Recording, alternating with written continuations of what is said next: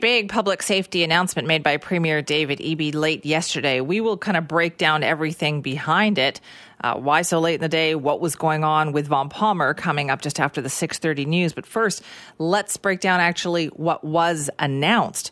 We heard that there will be $230 million in funding allocated for the RCMP. It will be spread out over the next 3 years. And this money is to go towards filling staffing vacancies and increasing staffing at specialized units. Here's Premier Eby. Today, I'm announcing another step forward on enforcement. For the first time, British Columbia is committing to sustained core funding for the RCMP. The RCMP will receive $230 million over 3 years. The new funding will help keep our streets safer for everyone by supporting the RCMP to operate at full strength, which is just over 2,600 officers. Right now, staffing vacancies and service level reductions are affecting law enforcement in British Columbia. This impacts the safety of officers and the public. Once fully staffed up, police will be able to provide better service in all parts of the province. It will also free up members to work on specialized teams that investigate and prevent complex violent and organized crimes.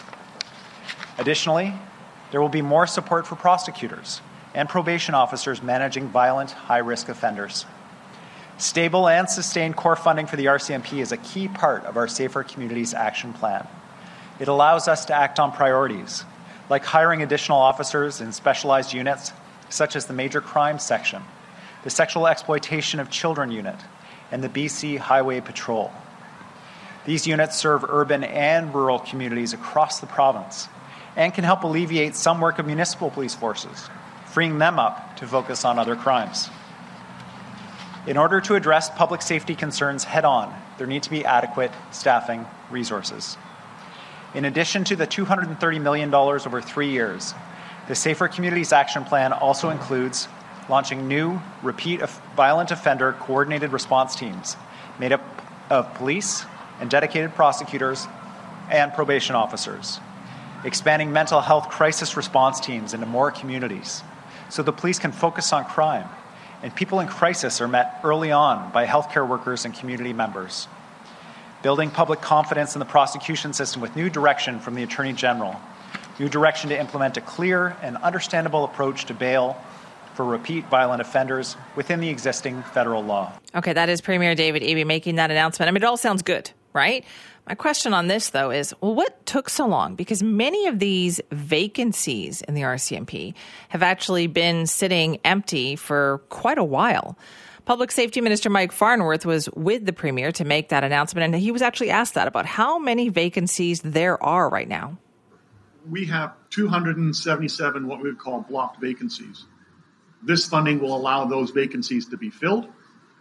We will be working with Public Safety Canada and eDivision in terms of the recruitment and the filling of those vacancies. That's why it's a 3-year plan. The RCMP depot, the typical troop goes through for anywhere from 28 to 36. With what we are announcing today, we expect that each of those troops will be 36 that make their way through depot. I think it's about 40 a year that they put through. We have already been in discussions with the RCMP. I've raised the issue of recruitment with Public Safety Canada. And one of the critical things in being able to fill those positions is having that money there, is having that commitment from the province to fund those positions. And that's what's happening. Okay, that's the thing, though. These vacancies didn't happen overnight, and they're not going to get filled overnight now, even though the funding is available there. So there will be a delay. Question is, and what took so long to move forward and fill these vacancies? Now, besides the vacancies, as mentioned, there are also going to be some new positions, increased staffing at specialized units, including those dealing with money laundering. Now, on that particular issue, Global News spoke to Jeffrey Simsers, an anti-money laundering lawyer, to get his thoughts about this whole announcement.